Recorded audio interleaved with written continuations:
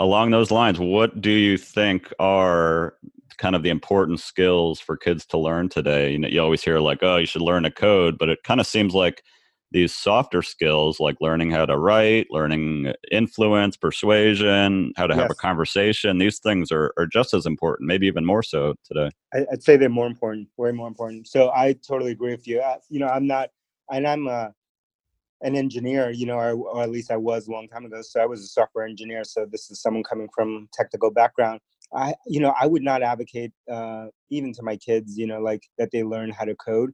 For me, it's more about, because I think, one of the reasons, before I go into that, one of the reasons is I think, coding will become increasingly simpler, and we've seen that in my professional career. So it'll become simpler. It'll still be needed. I'm not saying it's not going to be needed, but it's not going to be as basic as it is today, where you need a lot of people, um, basically entering in these instructions. So there will be a learning aspect to it.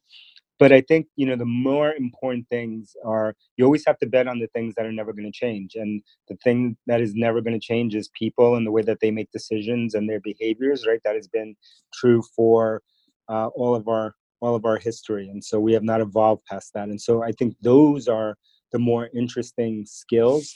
And so all of the stuff that you mentioned, whether it's persuasion, whether it's how do people make decisions, and how do you coach people, how do you communicate to them, one of the things that my daughter's going to graduate from her school this year, and then she goes into high school next year.